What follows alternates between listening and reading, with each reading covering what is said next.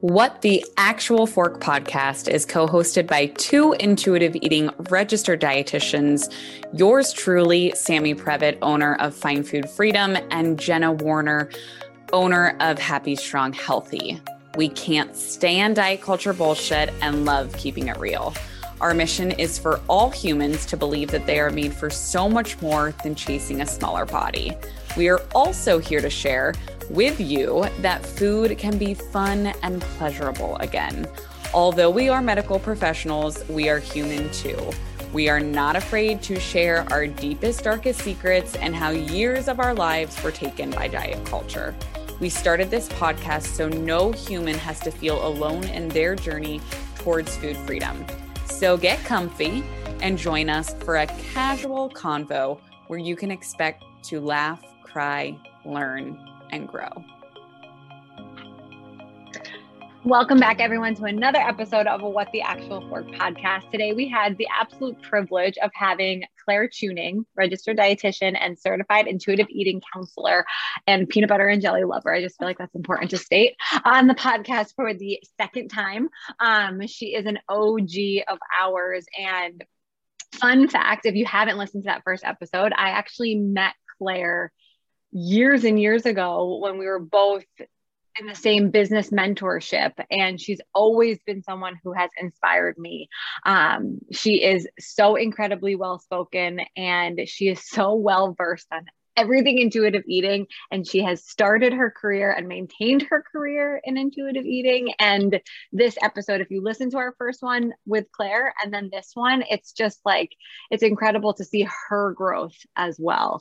Like just everything that she said today, Sam, I know you agree, was just like, she didn't even have to think, like the answers were just there. Like she just knows it all from personal experience and client experience that happened yesterday. Like it's just all so fluid. And so this episode was a really good one. Yes. And she is, I forget if I told you, but when I met her in person, it was like what I always speak about when I like broke down crying and like had like this moment of like, what am I doing with my life with my mentors? But she was at that same conference with me, and she was just so calm, cool, and collected back then. And I feel like she always is like that. We can always count on her for just such an amazing message. And so this episode is 100% Halloween themed. But like we said with all of the conversations today, even though we're really using candy as like that fear, forbidden food in all of these conversations, you can easily transfer this conversation about pizza, right? Or about carbohydrates in general, or about any fear food that you have in your life. So whether you have fear foods or forbidden foods, whether you struggle with just how to kind of walk the line with your child's relationship with food, I feel like this is just such a great episode for really anybody. So like we always say, like, I'm just going to stop talking and we're going to get into it because it's such a good episode. So here is Claire Tuning. Welcome back to another episode of What the Actual Fork podcast. Today, we are freaking excited because we have a repeat offender on the podcast, someone who has been here for the second time. She was on season 1 with us way back when COVID like literally just started. But for season 2, we're happy to have her back. So thank you for being here, Claire Tuning. Hi, Sam and Jenna. I'm really excited to be here. You know, repeat offender here. Happy to be back.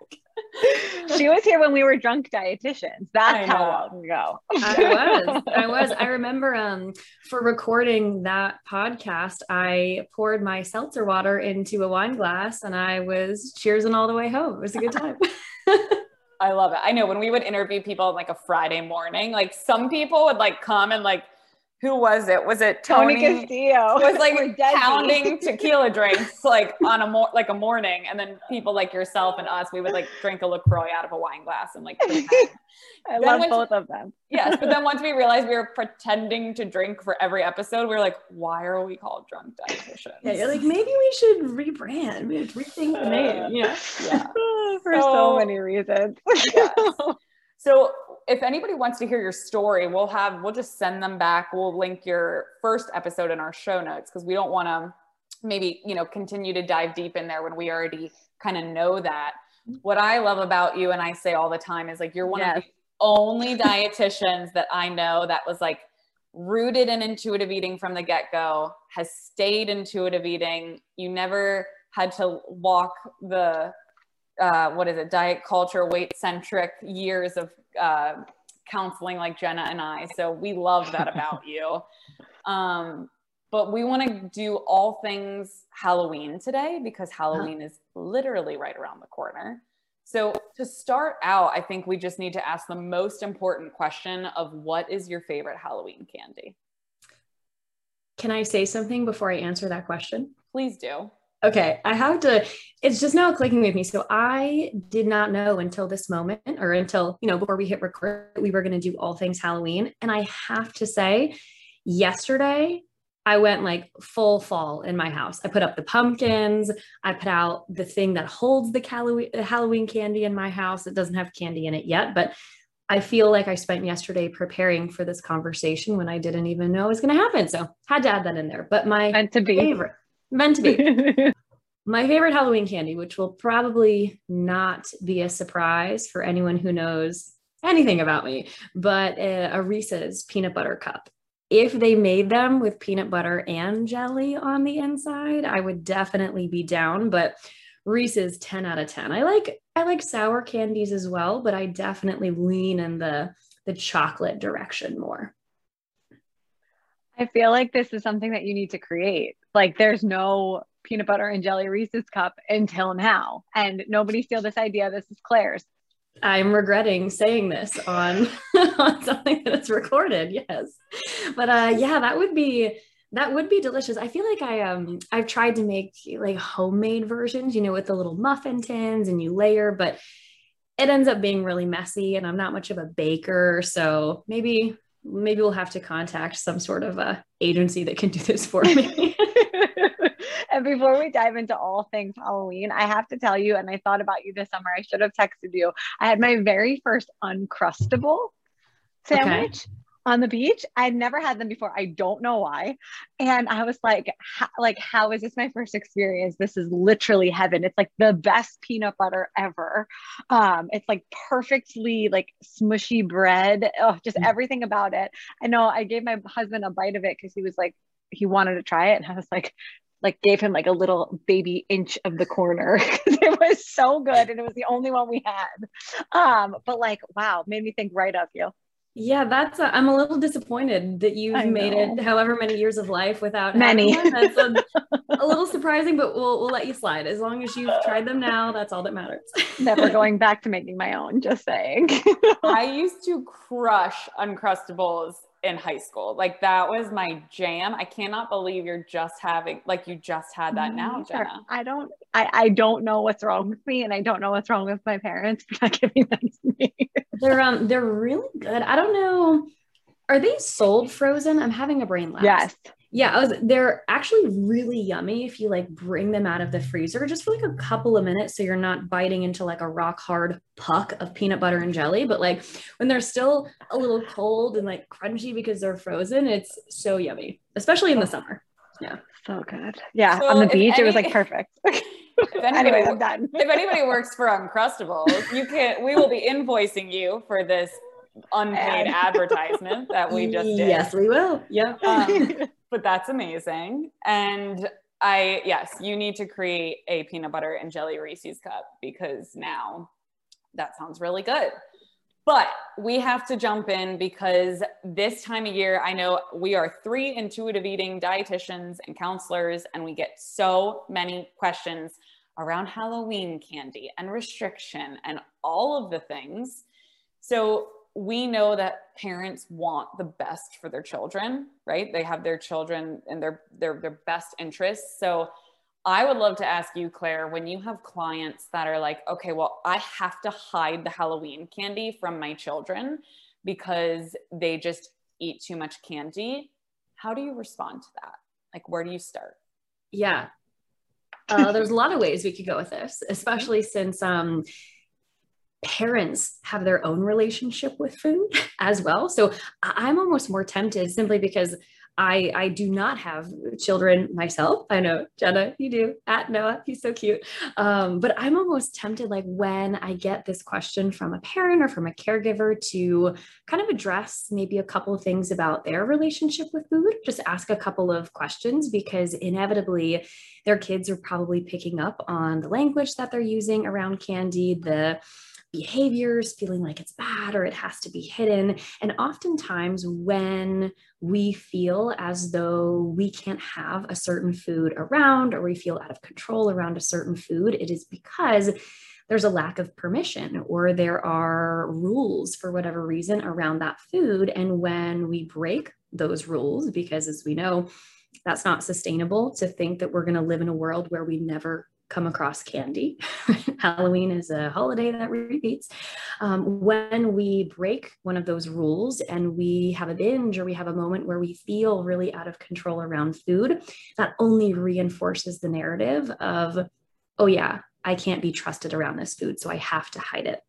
So first and foremost, if anyone is feeling compelled to hide the candy, or I can't even bring this into my house, or don't even get me started on the houses that hand out like an eraser. Listen, I know we need erasers, like this is fun and all, but if you're feeling that you can't have candy in your house, I think it can be useful to start getting curious around why that is. Are we lacking permission? What narrative are we having around candy? And then we can start there. Does that answer your question? We can go deeper for sure.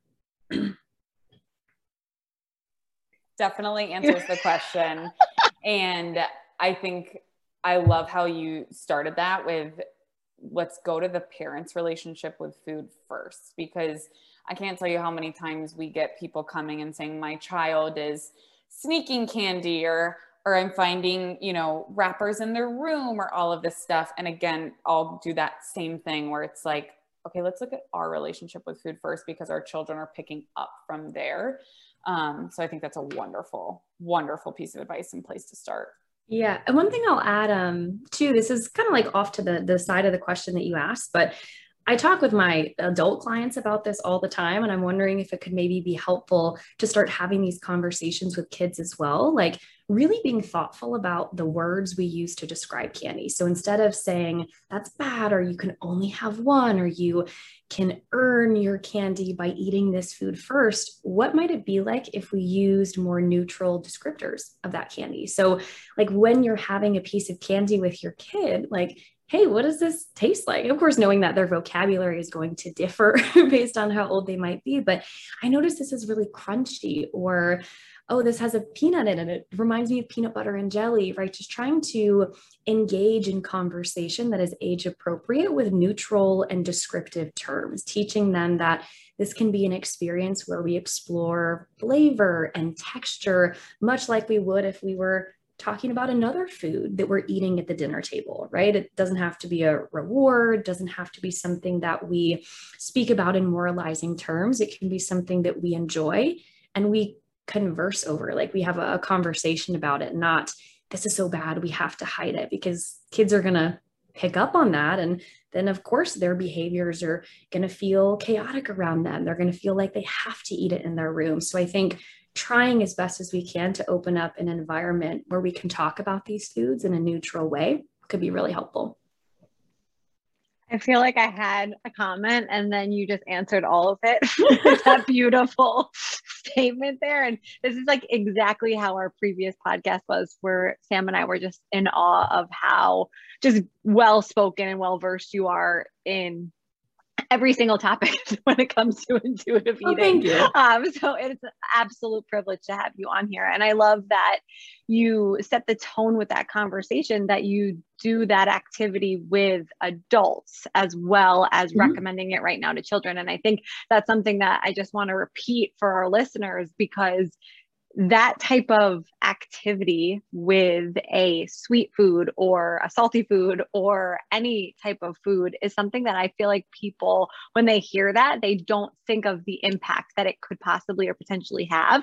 But can you share, clients that you've had that activity or done that activity with, some outcomes that maybe they have felt or that they've experienced afterwards? Because I think that it's so powerful. Yeah. And two, I want to reiterate that like we do this with all foods. Like, yeah, you can do it with candy and you can also do it with a vegetable that you're eating or a fruit or grains. But yeah, it's interesting that you ask for the outcome from a client. One of my newest clients, at least as we were recording this episode, we had this conversation actually at the end of one of our first calls. And I brought this idea up to her as an intention or a goal we could set. And whenever I set a goal with my clients, I always like to check in, like how does that feel? How do we feel moving into the next couple of weeks? And she goes, Claire, I have to be honest. I don't know if this is going to work, or I don't know if this will be helpful. And I said, thanks for your feedback. Like, I'm really grateful for that. Are you open to trying? Like, and we'll give it a shot. If you hate it, we can reconvene in a couple of weeks and we can try something different. She's like, yep, of course I'm open to trying. And she sends me a message in the off week in between our sessions, being really surprised in a pleasant way of how just giving herself the opportunity to describe the food in a more neutral way. Like, what does this food look like to me? What does the texture feel like in my mouth? She's like, I thought this was going to be kind of silly or it was going to be weird, but she found that it actually helped her just kind of like turn the volume down on the food police and turn the volume up on, well, how is this food feeling for me? Do I even enjoy this food? She actually told me that it helped her as well to reconnect to some of her preferences around food, noting that, you know, in order to feel satisfied in a lot of her meals, she realized she needed like a crunchy component, right? Not just something smooth. So it helped her not only like shift the narrative a little bit around food, but it reconnected her to what she likes and what she enjoys. So she was pleasantly surprised, which this is one of the reasons why I love something like this. I love, right before you said the words food police, you were making me think of so much of this kind of goes back to that principle in intuitive eating of challenging the food police and recognizing that narrative that we have around food. And I think so often people think that those voices that exist in their head around food of like, you shouldn't be eating that. How could you eat this? Why would you eat this? This is so bad. Like all of those food police voices, they're not permanent residents and they don't have to be. But I feel like for so many people, when they've been dieting for so long, that's all they know. And so like you were saying, you're challenging them to find that food anthropologist and that like natural observer that can just name neutral things about food, and that can shift the narrative and then change the behavior in such a pleasant way. And so I love, like Jenna said, it's always a privilege having you here because I think like eloquent is the way I would describe Claire. Like when she speaks, like I'm over here dropping F-bombs. Jenna, I feel like you get so excited when you talk about it, and then Claire's just like eloquent. And so thank you. You just bring it all together, which I love. Well, thank you. I had one other thought as you were just talking about the food policing voice. Oh, it's totally slipping my mind. I had a thought that if it comes back to me, I will gladly interrupt one of you two and bring it back in. But thank you very much for your kind words. Well, let's go based off of, I believe that you mentioned this within your eloquent statement about preferences. And, you know, we had a listener question the other day in our DMs about food rules versus food preferences. And, you know, I think it's really a difficult, or what's the right word? It's like, there's a lot of gray area when you're starting this process versus of what is a preference truly versus a rule. And before we started recording, we were talking about like, do you actually like the Justin's almond butter cup, or do you choose that product because you don't allow yourself to have a Reese's peanut butter cup? And we can use this with all sorts of products. I used to tell people that I actually really loved GG crackers. I tolerated them. I did not love them. But that was my food rule at the time, not a preference, right? So like on this topic here, can we dive deeper into how you would walk someone through that conversation? Absolutely. And before we dive in there, Jenna, I have to say, since you brought up those crackers, I have to say, when I met you, Jenna, because I knew you before I knew Sam. When I met you, I was a mess. you were not a mess. You were in the Gigi Cracker phase. And I remember, I think we were at like a conference or a gathering, and I believe you had them on your person and you whipped them out. And I was like, what are those? Like, I made Andres, our friend, eat them because he was so hungry. And I was like, hold on, let me make you a sandwich, and like pulled them out of my purse. Yeah. And internally I was like, I don't want to yuck anyone's yum. I've never had those. I cannot speak as if they are delicious or not, but I was like, what are those crackers? So I had never seen those until you brought them up, but they did look a little cardboard, like wood.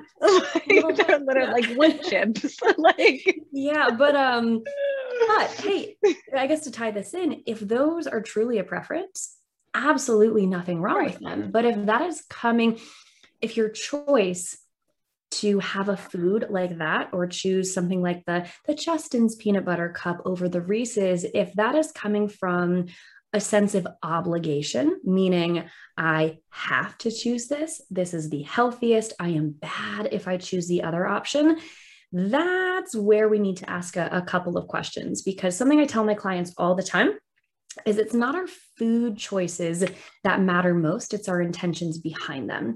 So I just ate lunch, right? Someone could choose to have something like a salad because they are craving something crunchy, something refreshing. It's what they have available to them, and it's what they find satisfying. And that's great. Someone else could be choosing a salad because they feel like they have to. That's the only food allowed. They're going to feel guilty if they eat anything else. So the choice on the outside could look the same, but these are two very different intentions. One that I would argue is a healthy intention of wanting to find satisfaction, eating what's accessible, eating something that makes you feel pleasant. The latter intention that I was listing out, I would argue that's coming from a place of inflexibility, from guilt, from, again, an obligation to the food police. So I think the thing that we have to look for in trying to decide, am I choosing this based on preference or based on a food rule, is how much flexibility we have within that. You can be flexible, saying, hey, sometimes I choose this food and it's great. Sometimes I choose the other one and that's also great. That's, coming from a place of positive intention. But if we have no flexibility, if all of our choices have to be this way, we're very militaristic, I would argue that's kind of where we get to the slippery slope of some potentially disordered eating behaviors, for sure. Again, so eloquently said. And so let's take that a step further of, we kind of talked a little bit about parents and their relationship with food versus children. And so the houses that hand out raisins or erasers or pens or whatever it is, because it's the air quotes healthier choice. Now, again, let's obviously, you're not eating erasers and pens and those things. We hope not. Yes. But or even if we go back to our Justin's peanut butter cup versus Reese's cup, if a parent or a caregiver is saying, well, we're only going to have these Justin's cups in the house because they're air quotes healthier than the Reese's cup, how would you kind of respond to that? Or I guess we talked about it with being a preference versus a choice, but what are your kind of thoughts on that to a parent who's choosing to bring only the air quotes healthier options in the house? Yeah. Well, first I would say, I think all parents everywhere, again, I am not a parent, but from what I have learned from all of my parent friends, they're all doing the absolute best that they can with what they have, right? So if that is genuinely their preference, or if that's just what they're choosing to have around for whatever reason, it's great that there's food there, period, end of sentence. And at the same time, if that's coming from that place of rigidity of I'm only allowing my kids to have this candy, sure, you can control to a certain extent what happens in your household. But we also live in a world where if your kids are going to a Halloween party, if they're going to someone else's home, they're probably going to be exposed to other foods then, right? And this is actually really interesting. I haven't thought of this in such a long time, but since we're talking about candy, I can bring a little anecdote from my experience as a child that I once was. I had an open candy jar policy in my house growing up, and I have to give my parents so much credit for this. I feel so privileged to have been able to grow up in this environment where there was it is what it sounds like. There was a jar of candy in this house that sat there. I could go to it when I wanted. I could have 2 pieces one day. I could have no pieces the next day. It was not policed. I was not told that it was bad. I was not told that I shouldn't have it. And as a result, the candy just like sat there. Like, seriously, I would come home from Halloween trick-or-treating with my friends. I would of course eat the candy. I would enjoy it. And then it would get tucked away in the pantry in this candy jar. And come next Halloween, there would be like some stale pieces of candy at the bottom because you just forget about it, right? Because I knew it was always there. I was always going to be allowed to have it. But interestingly enough, and this gets back to what I was saying about your kids eventually going out to other people's homes and being exposed to foods that they might not have at home and how exciting that can be. I would always be kind of like confused. I mean, I understand why now, but as a child, I would be confused as to why when a lot of my friends would come over, they would get so excited about this candy jar. They were like, what? Like, you can do it whenever you want. And they would go nuts in a way with the kid, literally, if there was like a payday in there, or like a Reese's, but they would go nuts with the candy. And that's like all they wanted to do at my house. And I, again, was confused as a kid. I was like, guys, like, we can go play over here. Why are you so fixated on this? And now, years later, as a dietitian and someone who like studies food behavior, much like you guys, I understand that the reason why this was such a novel experience for my friends and why they would eat so much candy and why their parents would maybe get a little angry at my parents or our household is because that wasn't allowed in their house, or there was a lot of language around food in their household where certain things were put on a pedestal at the expense of other foods. So I think that's just something to be mindful of for anyone, whether you have kids in your house or you're just around kids in your life, to try as best as you can, knowing that this will differ for everyone, but try to create a more neutral experience around food and not place certain foods on a pedestal saying we can only have these Justin's peanut butter cups, because then, I mean, kids are naturally very curious. So if they go out and they receive another kind of peanut butter cup that they've never seen, they've been told is bad, of course, the inclination is going to be, can't tell mom and dad or my caregiver, or I have to hide this, or this is going to seem 1,000 times better because mom said I can't, right? So I think it's, we just have to be really thoughtful in our wording on that. Can I meet your parents? They're actually visiting this week. They're actually here. Do you want to bring them in? Because that's incredible. I mean, I remember just similarly quickly that, when I would have friends come over, they would be so obsessed with the Pop-Tarts at my house. Like, we had Pop-Tarts for breakfast every day. But I don't specifically remember, and I have a terrible memory of my childhood. I don't know why. I had a great childhood, but I just don't have a ton of memories. But I don't ever remember a specific conversation about food other than, ice cream wise. It was just something we had every single night. And it's so interesting, just how that carries through life. So thank you for that. And maybe we could have like a part 3 with you on just about parenting, so that your mom and dad can come on here and teach me some things, please. Wouldn't that be something? Something to think about for future. What do you think, Sam? I love it. And I love how you brought in your own personal experience, and I can totally resonate with what you were talking about of like going over to other people's homes, and totally brought me right back to my childhood as well. And I'm sure our listeners can relate, whether they were the ones that had the similar childhood experiences as you did, or if they were the friends coming over and raiding the candy jar. So, so Claire, for anybody listening, I'm sure they already follow you, but if they do not already, where is the best place that they can find you? Yeah. So best place to find me, a couple different places, Instagram and TikTok. I hang out there most. If this is coming out around Halloween, I'm sure I will have some Halloween theme posts going on, but my handle there is just my name. So at Claire Tuning. I also podcast, much like you all. Sam and Jenna, you've both been on my podcast. We'll have to have you guys on again because after a while, episodes get buried under a lot of others, but the podcast is the Yours Truly podcast. And my website as well is just clairetuning.com. That should have all information on courses, how to work with me, etc. But yeah, thank you guys so much for having me, and fall is my favorite season. So it has truly been a pleasure to talk my favorite fall season with you. Guys, thank you so much for listening to another episode of What the Actual Fork Pod. We know there are a lot of pods out there, and we are so grateful that you are here listening with us. If you enjoyed this episode, please be sure to subscribe, like, share with all your friends and faves, and follow along with us on social at What the Actual Fork Pod.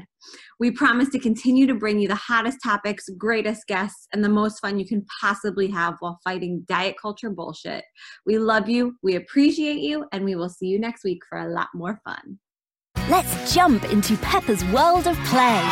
Look for spring flowers, hunt for muddy puddles, and bravely explore exciting places with Peppa playsets. Peppa Pig, inspiring kid confidence.